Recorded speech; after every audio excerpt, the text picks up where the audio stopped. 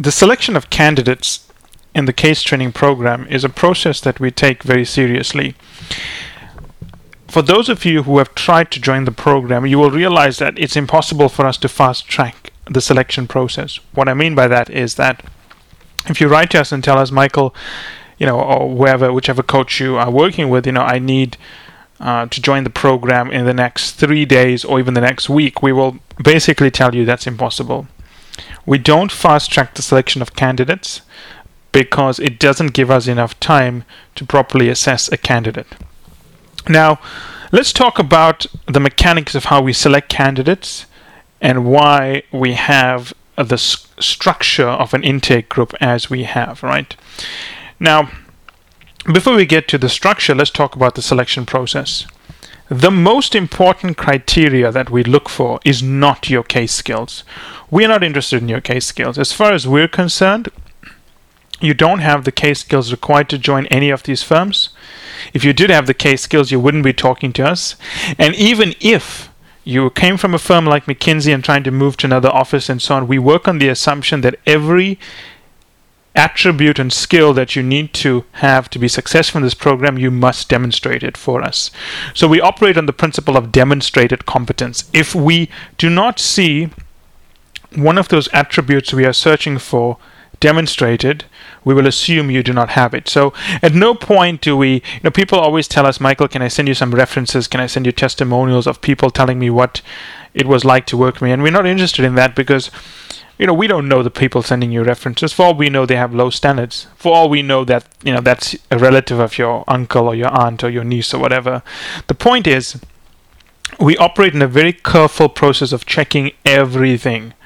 So once your application comes through the system, we check for certain attributes, right? The first attribute that we're looking for is whether your communication skills are strong enough. The second attribute, would you be a good student? Now, this is important. To learn all of the things we want to teach you, you must have the ability to learn it. So we look for your learning potential, your ability to rapidly pick up and use the material we're going to teach you. Defensive students are bad students. We've had students who are defensive in the process, so we try to screen them out, because if you're going to be defensive in the process, it puts a lot of pressure on the coach to force you to do certain things, and we actually don't want that, because it makes it really difficult for the coach to then get you to do things, whereby it becomes a process of trying to explain everything. A lot of times, we can't explain some of the things we do, not because we don't want to do it, but because there's no time to do it. So if we ask you to do something, we can explain the logic of how it works, but we can't set up a control for you to show you why the alternative option wouldn't work and so on. Which that may sound like you may laugh when you hear that, but that's exactly what some clients want. They want to see a control of why the alternative option wouldn't work and so on. So the defensiveness is something that we definitely want to screen out for. The other area, which for me is very important, and I think for all coaches, and it's something we look at very carefully, is your value system. We talk about values a lot at Firms Consulting, but we also test for the value system. I remember watching this movie once, and the character made a comment, if you think something that bad can happen, the only reason you think that is because you would do it yourself.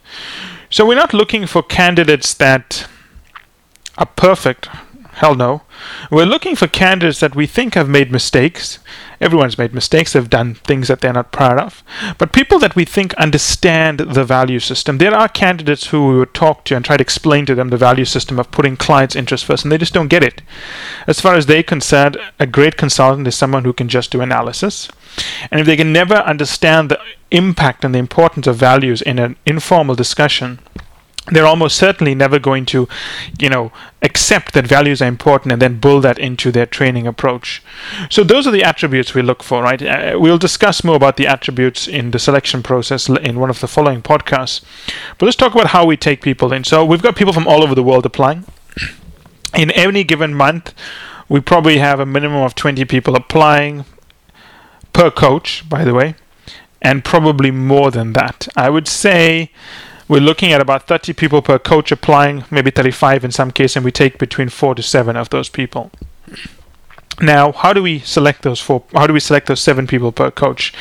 And it's important to understand we have a hard cap of 7 per coach. We never decide, hey, so many people want to join our program, let's take in more people. We don't do that because it affects the quality of the training you give and the time we can, provide to people. So the way we make this decision is we say, okay, 7 per coach, 4 coaches, 28 in total per month. The rule we have is that at least half of those candidates must be female. It's a very tough rule that we instituted around probably towards the middle to end of 2011. Before 2011, Firms Consulting had almost 100% male intake. And we've realized that if we want to bring females into management consulting, it starts with us taking some pretty hard steps in terms of the way we want to keep our numbers fixed to a certain quota. And bringing 50% of females doesn't mean that we lower our standards. If anything, I think our selection criteria for females are tougher, simply to make sure that none of them are getting through because of the quota system. And in some months, we don't make our numbers for female. If we don't, let's assume in a certain month we were meant to take in 14 females, we only took in 7. It doesn't mean we take in 7 males. We don't do that. We keep the 7 slots open, and we may try to fill it in the next month where we'll try to take 7 extra students, or we'll spread it out over several months. The bottom line is that we don't ever breach the quota. So if it's going to be 50% female, for the end of the year, we must see a 50% female quota breakdown. Anything more than that, anything less than that, and we would have failed, right? So 50% female. It's also really easy for us to take all great students from very good schools like Duke and Stanford and so on, but we don't do that as well. Firstly, the reason we don't do that is because it's a process of self-selection. People who are going through this program, they obviously have development areas. It's natural, right? You're not perfect going through this program. If we took only candidates from those schools, we are relying on the school to choose who gets into the program, in a manner of speaking. We're saying, hey, you went to Yale. Because you went to Yale, you must be great. Now, the whole principle of Firms Consulting is we do not rely on someone else's screening to determine whether you're going to get into this program. So the other rule we have is that at the moment, only 50% of our clients can come from the United States in a given month. We will reduce that to 30% by the time this podcast is released in September. So by the time September rolls along, only 30% of our clients will be coming from the United States. That's a hard rule that we are focusing on. We are definitely pushing out more numbers into the emerging markets, China, India, Brazil, South Africa, and so on. And it's something that we're going to push for very carefully.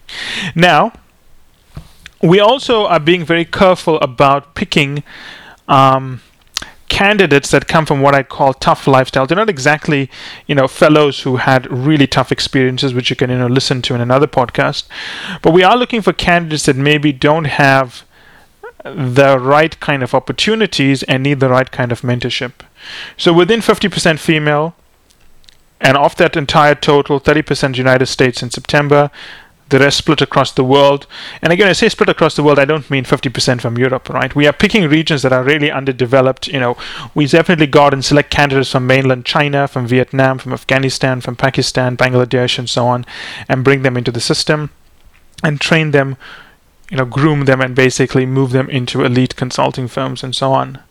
But beyond that, we also look at some other things that we test for. One thing is we look at the school you went to, We don't want the Ivy Leagues dominating our intake. We've made that very clear. So another way to look at the cut of intake is we want no more than 30% of our candidates coming from the Ivy League schools, or the so-called Ivy Leagues, right? We want candidates coming from a broad mix of schools, from the southern United States, northwest, northeast, from France, from the UK, from South Africa, from Australia, from Brazil. Every country has their own outstanding schools, and our job is to find those people and bring them in. I would say it's much tougher at the MBA level to do that because, there's a preponderance for most graduates to congregate around a few schools in Canada, the United States, probably the UK, and to some extent Germany and France. And beyond that, there's not a lot of very famous business schools that you can pull from. But we work with business schools. We try to develop the caliber of their students. Some schools in India and in Vietnam, we have agreements where we actually help build their MBA curriculum, so the quality of their MBA students is a lot higher, which means that it's much easier for us to find outstanding students to take into our program. So as you can see, the selection criteria is not ad hoc. It's not as if anyone who applies gets into the program. We do not work that way. We've made a decision in 2011, made a decision that we'll focus on females, and that has worked very well for us. When I say focus on females, it doesn't mean we're not focusing on males. I mean to bring the focus on females at least to the level where it's equal with males, and I think we've done that now. If I look at the numbers now, female intake is slightly above males, where at any given time there's more than 50% females in the program. So we've succeeded there, and the placement numbers for females are better in some cases than males. The other thing that we are very careful about, another way to cut the data, is making sure that we don't only take MBAs. We want a certain mix of PhDs, a certain mix of MBAs, a certain mix of experienced hires, a certain mix of entrepreneurs, a certain mix of fellows, those with pretty challenging backgrounds, and a certain mix of experienced candidates. We don't want any one group to dominate.